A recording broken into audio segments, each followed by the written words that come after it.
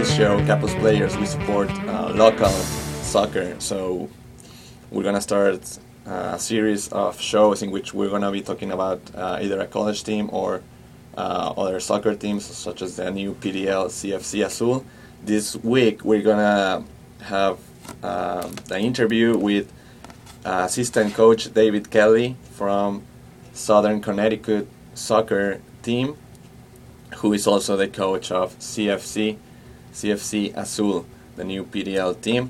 Como mencionamos aquí en Kapos Players, tenemos un compromiso con el fútbol regional y vamos a tener una serie de programas donde estaremos hablando de algún equipo colegial o algún equipo, digamos, semiprofesional como CFC Azul.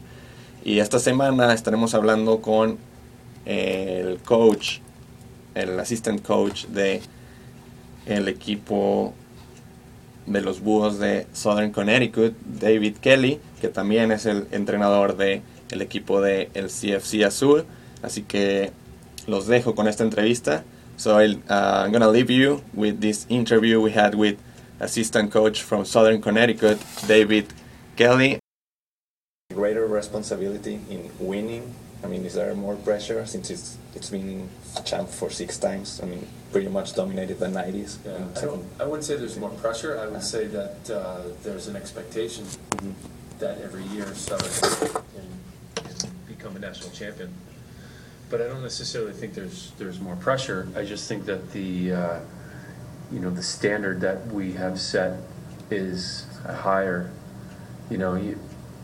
In any league, there's only one team that can win their conference. Yeah. And in most conferences, many of the teams are probably thinking, okay, we're going to finish in the top half, we want to qualify for the playoffs, and then we'll see. Southern Connecticut's win the conference, get to the NCAA tournament. Yeah. With all the players that have gone to play professional, that have been a part of this program, I mean, I know they're Division 2, but do you feel you can actually compete in Division 1? I mean, why?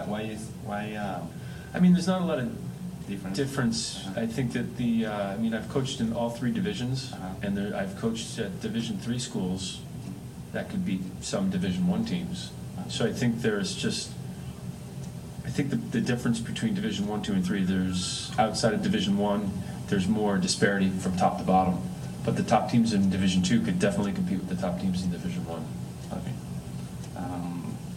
For this upcoming season, what's the expectation for the Southern Connecticut team? I mean, do you think you're gonna have a good run for the championship, or is it more on the developing stage where players are young and maybe they're getting ready for future seasons? I mean, last season, according to Southern Connecticut standard, it wasn't exactly the best season. You have 8 wins, 8 losses, and 1 tie, which isn't bad, but I mean, if you have 6 championships, it's not that great, No, you're absolutely right. And Southern's not accustomed to losing 8 games in a year. So the class that we're bringing in next year, there's a lot of new players, a lot of new faces. Several will be from Europe. There's a few transfers from a 2-year school and one from a 4-year school. And but again, like I said before, the expectation is again to win the conference and to get into the NCAAs. I think it's going to be a little bit of a challenge, despite the fact that I'm confident the squad will be very talented. It's always difficult to put a good product together when you have so many new faces. So chemistry is always an issue when you have such a new and young squad. But despite that, no question that we're going to have the talent to win the conference and to get into the NCAAs. I mean, it's hard to sometimes single out some players, but right now, what would you say are your key players for next season, or the ones that the fans should look forward to seeing next season? I think we have a player who's going to be senior, Luke Perry. He transferred to us this year, so this next year, although he'll be a senior, will be his 2nd season in Southern Connecticut. And he was probably our most consistent player in the fall, and he's versatile, can play just about any position, but we'll see him in a more attacking role. either in an attacking midfield role, or he could play forward or out wide in a 4-3-3. But he's very technical, very clean technically, and he's a good athlete. So he's one to keep eyes on. Another one would be Mario Costa, who will also be a senior. He's started the last 2 years as a holding midfielder. Very, very good technique.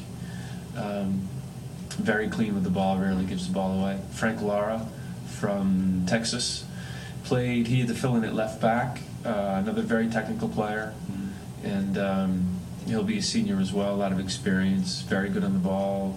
Not quite sure what position he's going to fill in, if he's going to be at left back or we'll push him more forward. And you can also expect Ross McGibney, who had a difficult year because he got injured in preseason. Okay. So he didn't play. He redshirted, but then he had to have some surgery in January to repair some torn cartilage in his hip. So he's recovering from that. So he'll have been out quite a while, but we expect he still has time to recover to make an impact on the season next year. Okay, perfect. Well, our show is going on UNH radio, so I have to ask, is there a rivalry with University of New Haven, since, both programs are in New Haven and they're Division II? Or is there no rivalry? Or I think there is. I think it's safe to say it's what we call a derby match. I didn't know this before coming to Southern this year, but I guess it's been a long time since New Haven has beaten Southern, and we remind the players of that, just to make sure that they're prepared and that they're motivated. But it's always a difficult game for us because Josh does a very good job. His teams are always very organized and very well prepared, and they're not easy to play against. Okay, you work at University of Hartford for several years. Why did you decide to come over here? Well, the head coach left. He became one of the assistant coaches for the national team of Iran. And I applied, I put myself forward as a candidate to become the head coach, but they selected another candidate, Tom Poitras, who I'm happy to say did well in his first year at Hartford. And Coach Lang contacted me in the summer and asked if I'd be interested in coming down and helping him out. And I was delighted because, I grew up in Connecticut, and I'm fully aware of the tradition and the success that Southern's had over the years. So, I was honored to become part of the coaching staff. Talking about Tom Lang, the coach at Southern Connecticut, he has been two-time champion as a coach, 98 and 99, and I believe he was also a champion as a player in his college years in 74. How would you describe him? What have you learned from him? I think that you said it yourself. He's a winner, and he has the characteristics of those who win. He sets very high standards. He doesn't accept mediocrity from his players or from the people around him, and his expectations are high. His expectations, he sets high standards, and he's also very good at managing the players, and he's good at motivating them and getting them to see the bigger picture and getting them to not settle for being mid-table, not settling for losing 8 games in a season, not accepting that, and pushing them and demanding more out of them. What do you bring to the program, or what do you hope to eventually bring to the program? I have a lot of experience, but I think that I've been a student of the game for as long as I can remember. I started playing before I could walk. I was kicking the ball, so it's been, my whole life has revolved around it. So I think I have the experience through my playing and my coaching, both professional level and college level, to know what it takes to put a good team together and to get the most out of them, and hopefully to bring another championship to Southern.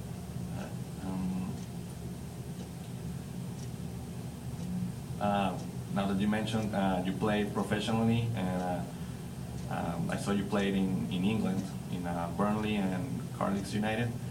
When in your time over there, how different was football over there? Practice, or how was it different from America, or do you think it's similar? The differences, there were some significant differences. One is the speed of play is much faster, so you are required. Your speed of thought must be quicker, and you have to make decisions much more quickly than you do here. And if you don't, you get cut in half. The other biggest difference is in the squad in training, all the players are good, and there's competition. And here, at pretty much most levels, even I think many times in MLS, the good players aren't necessarily challenged in training, and they know that come Saturday they're going to play, regardless of how they train during the week. In England, there's enough good players and enough of a competitive environment where if you don't perform during the week in training, you will lose your spot. So it makes the level of intensity and the quality of training much higher. And that's one of the things that we need to do a better job of in this country, is we make sure that training environments are more competitive so that the best players can be challenged and the players towards the bottom can improve. Okay. You also had some experience with coaching women. Do you like it better? I wouldn't say. I mean, I don't like either one better or worse. I mean, there's definitely differences, but I think from my perspective, I always thought of myself as an educator first, as a teacher first, and I think that anytime you go into a training environment or a coaching environment where you are able to create a rapport with the players, regardless of whether they're men or women, and you're respectful and you're professional, I think that the players, regardless of their gender, will respond to you. So I think there's obvious differences athletically, which impact how the game is played. For example, it's easier for women to play a 4-3-3 because one of the ways to get out of to play against it is to hit a 70-yard ball to beat the pressure. Yeah. And 18-year-old men are more capable. It's still difficult, but 18-year-old men are more able to do that versus 18-year-old women. But in terms of enjoying it, and I mean, sometimes the game is a little bit slower on the women's side, and some people don't like that, but that gives you an opportunity to focus more on technique. Yeah. And with the men's game, particularly in college, the game is so fast and there's so much of a reliance on athleticism that you don't see necessarily technique shine, and sometimes players who are very good with the ball and can manage the ball, but they might not be big enough, or they might not be strong enough, they might not be fast enough, there might not be a spot for them. So in that sense, the women's game can be more entertaining. But overall, aside from the obvious differences athletically between men and women, I enjoyed coaching both. Okay. College-wise, up to today, what's the player that you had enjoyed the more coaching, or I don't know, your favorite player you ever coached in college? Yeah. I mean, there have been a lot of players that I enjoyed coaching in college, but I mean, I would like to say that what I enjoy is, there's two things. I enjoy seeing them grow and develop and get their degrees, but I also enjoy seeing them go on and play at a higher level and knowing that I may have had a role in developing them and helping them move on to a higher level.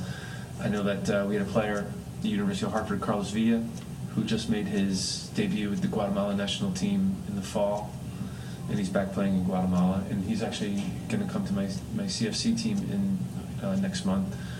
So it was a pleasure coaching him. Ivan Guarin was a Colombian player we had at the University of Hartford, who was also very mature, very focused player and individual, and a great talent. There were a couple players, or one player, Nenad Kudic, who was a goalkeeper at the University of Hartford, and I'm very, very pleased to say that he's going to be completing his master's degree at the University of Hartford this spring. So which is a reflection of the man's character and the man's level of maturity and his commitment to not only football but getting his education.